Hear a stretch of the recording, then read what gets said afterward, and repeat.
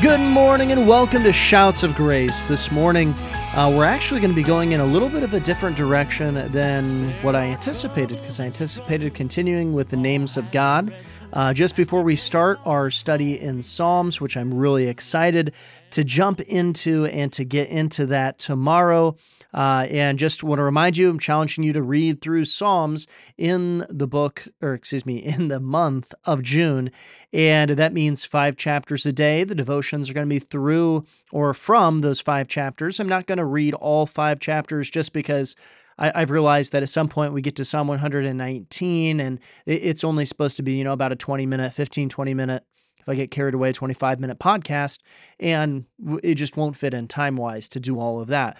But we are going to be going through the book of Psalms, and each devotion is going to be from those 5 chapters as it correlates to the day, and so I hope that you get into that. But today, we're going to be going over something that I saw in our family devotions. And I'm going to talk just a little bit about family devotions here this morning and the importance of them. And I hope that if you are a husband and a father, particularly, that you take this to heart and the importance of going through and leading in family devotions. But also, I just kind of hope that you enjoy the scripture that we look at. But before we get into that, we are going to continue our scripture reading here. And we're going to read Ecclesiastes chapter 10. Ecclesiastes chapter 10. And it says this: dead flies putrefy the perfumer's ointment and cause it to give off a foul odor. So does a little folly to one respected for wisdom and honor. A wise man's heart is at his right hand, but a fool's heart is at his left. Even when a fool walks along the way, he lacks wisdom, and he shows everyone that he is a fool. If the spirit of the ruler rises against you, do not leave your post, for conciliation pacifies great offenses. There is an evil that I have seen under the sun, as an error proceeding from the ruler. Folly is set in great dignity, while the rich sit in lowly place. I have seen servants on horses, while princes walk on the ground like servants. He who digs a pit will fall into it, and whoever breaks through a wall will be bitten by a serpent. He who quarries stones may be hurt by them, and he who splits wood may be endangered by it. If an axe is dull and one does not sharpen the edge, then he must use more strength. But wisdom brings success. A serpent may bite when it is not charmed. The babbler is no different.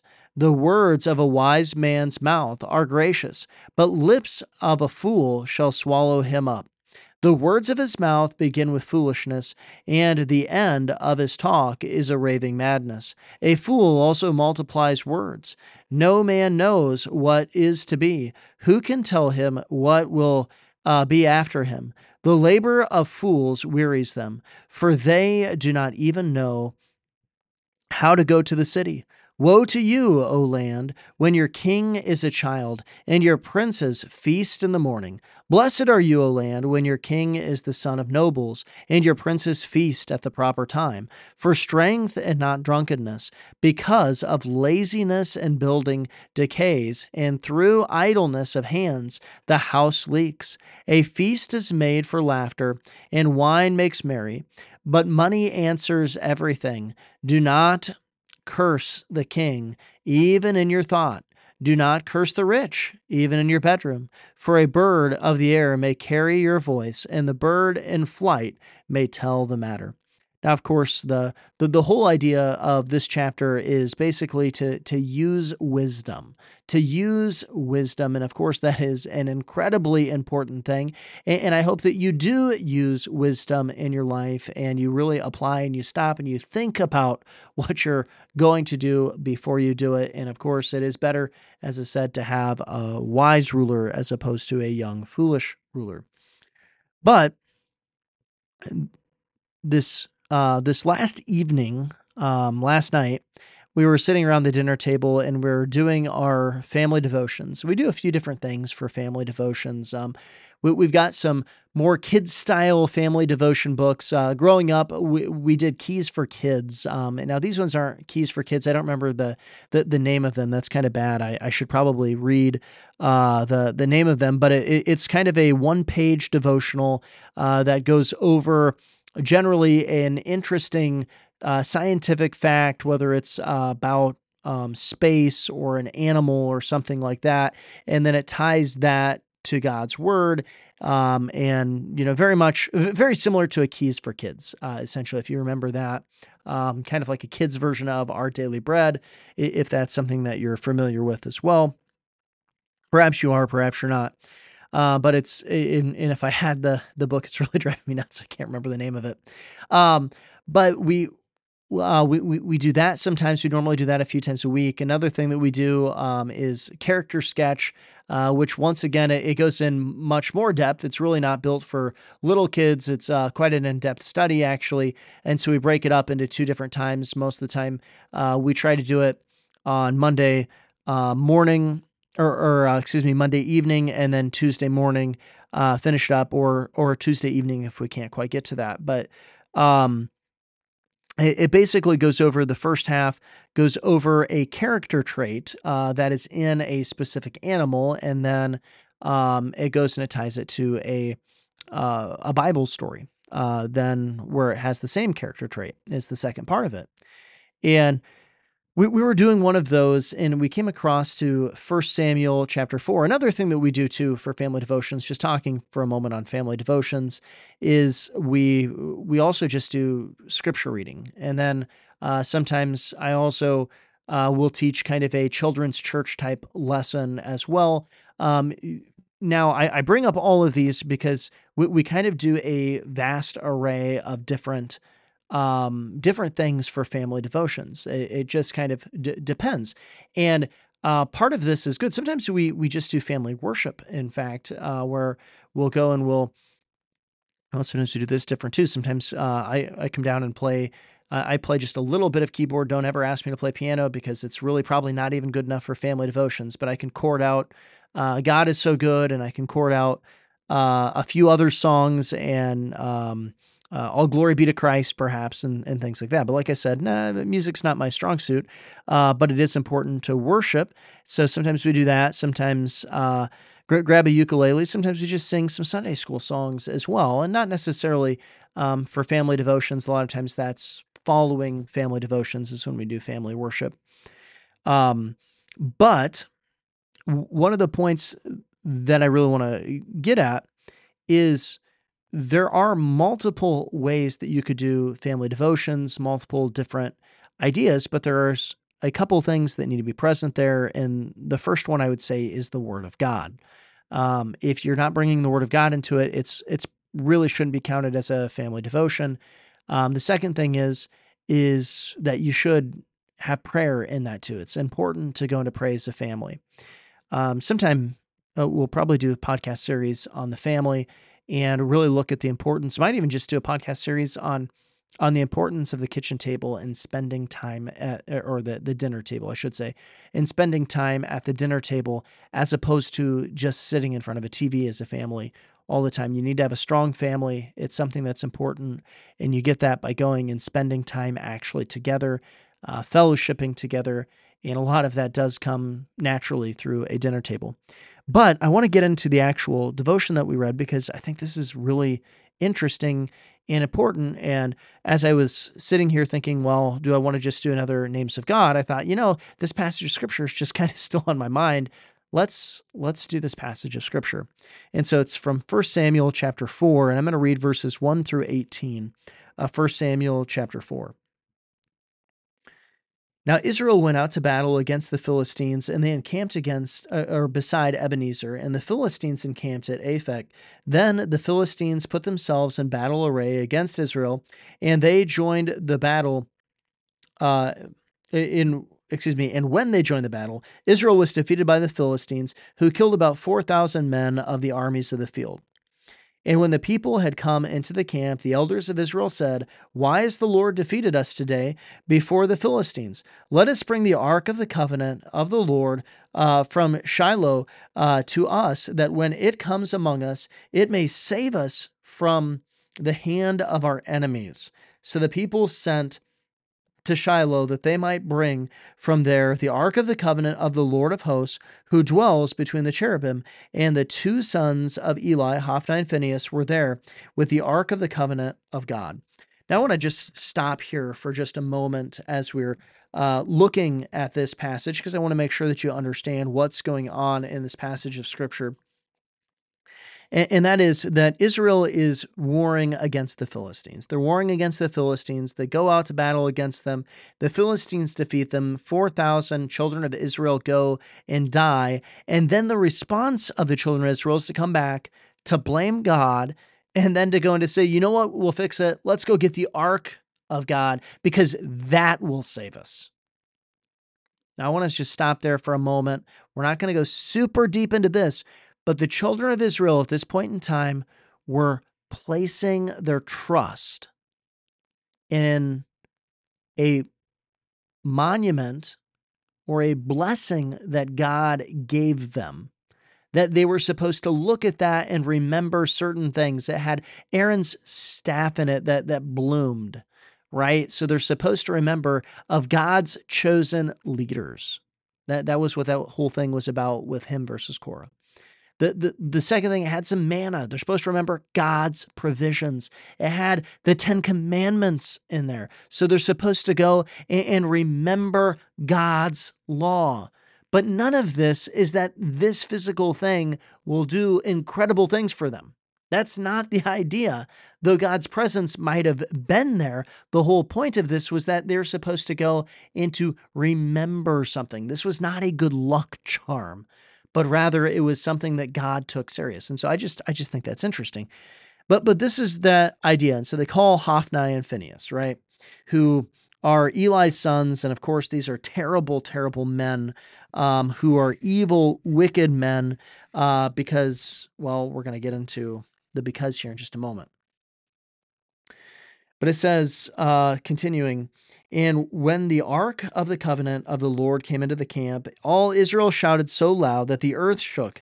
Now, when the Philistines heard the noise of the shout, they said, "What does the sound of this great shout in the camp of the Hebrews mean?" Then they understood that the ark of the Lord had come into the camp, so the Philistines were afraid, for they said, "God has come into the camp." And they said, "Woe to us, for such a thing has never happened before. Woe to us, who will deliver us from the hand of these mighty gods? These are the gods who struck the Egyptians and all the plagues of the wilderness. Be strong and conduct yourselves like men, you Philistines, that you do not become servants of the Hebrews as they have been to you. Conduct yourselves like men and fight." So the Philistines and Israel So the Philistines fought Israel, and Israel was defeated, and every man fled to his tent, and there was a great slaughter. And there fell of Israel 30,000 foot soldiers. Also the ark of God was captured, and the two sons of Eli, Hophni and Phinehas, died.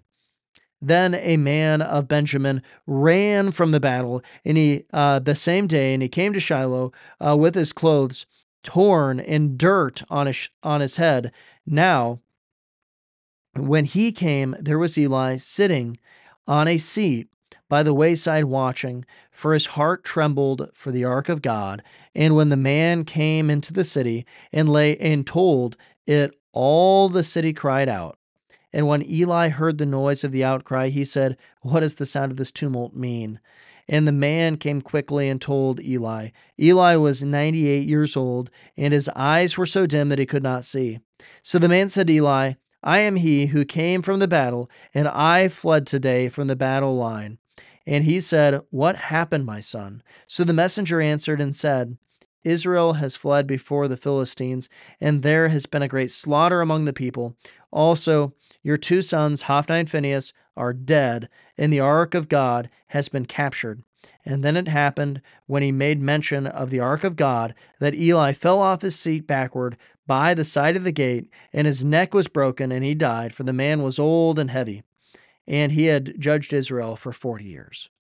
Now we see here, this is an incredibly sad story where basically Israel gets its rear end handed to it in this fight against the Philistines, and 30,000 of Israel's soldiers died in this. And then when Eli, the high priest, gets the news, what ends up happening?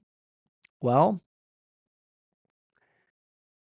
he ends up falling over and dying, breaking his neck, especially when he heard that the Ark of the Covenant, that the Ark of God was taken captive by heathens. Now, this is the point that I want to bring out. Eli did not do a good job parenting his children. Hophni and Phinehas were gluttons and sexually immoral. And yet, he didn't correct them. Yet, he didn't go and take care of the problem. Yet, Samuel, even as a child, his first prophecy was to go and to warn of Hophni and Phinehas and to tell Eli, right? That wouldn't have been comfortable. But the thing that I want you to notice, especially like I said here, this came out in family devotions, which is so important. Because Eli did not do a good job parenting his children, it brought exponentially more sorrow and pain and affected way more people than what you could ever imagine. 30,000 people died. Why? Because they were mocking God, putting their trust in an object rather than in God himself. And so God was not with Israel. And on top of that, the big ruckus that they got themselves in an emotional stupor over, that's what caused the Philistines to go, let's be men. We have to be men because, oh my goodness, their God is in their midst. All their gods, they did this and that and that and this. Right? That's what happened. On top of that, we see that Hophni and Phinehas died an early death, and they were supposed to be the spiritual leaders. If you don't parent your children properly, if you're not consistently investing the Word of God in them, I want you to know something. It's not just that you're hurting your child. It's not just that you're impacting your child for the future, but you're impacting other people's children. You're impacting other people. And you might be impacting, who knows, maybe a whole city, maybe a whole town, maybe a whole state, maybe even an entire nation in a negative way. But for sure, you're going to be impacting other people because your children are going to grow up. And as they grow up, they're going to have interactions with other people. And if you don't parent them properly, what's going to happen is that they're going to make negative impacts on other people because they weren't reared in the admonition of the Lord. And so today, I want to make just a simple plea.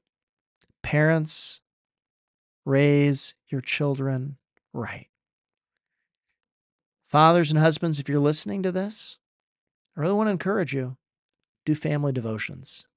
Do family devotions. Invest the Word of God into your family. Well, let's close today by remembering Joshua 1, 8, and 9. This book of the law shall not depart from your mouth, but you shall meditate in it day and night, that you may observe to do according to all that is written in it, for then you will make your way prosperous, and then you'll have good success. Have I not commanded you? Be strong and of good courage. Do not be afraid, nor be dismayed, for the Lord your God is with you, wherever you go. Trust in Jesus. Sometimes he leaves us waiting for his hand to move. Oh, but even in darkness, we hold to the promise. There's nothing we can't overcome. So that war you've been fighting will end in God's timing. the battle's been won. Can you feel it? The song that is rising, then you can't help but let it out. If you're trusting in faith, even now while you wait, lift up a victory shout.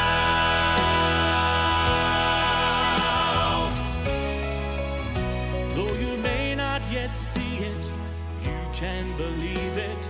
The work has already begun. Know that God's up to something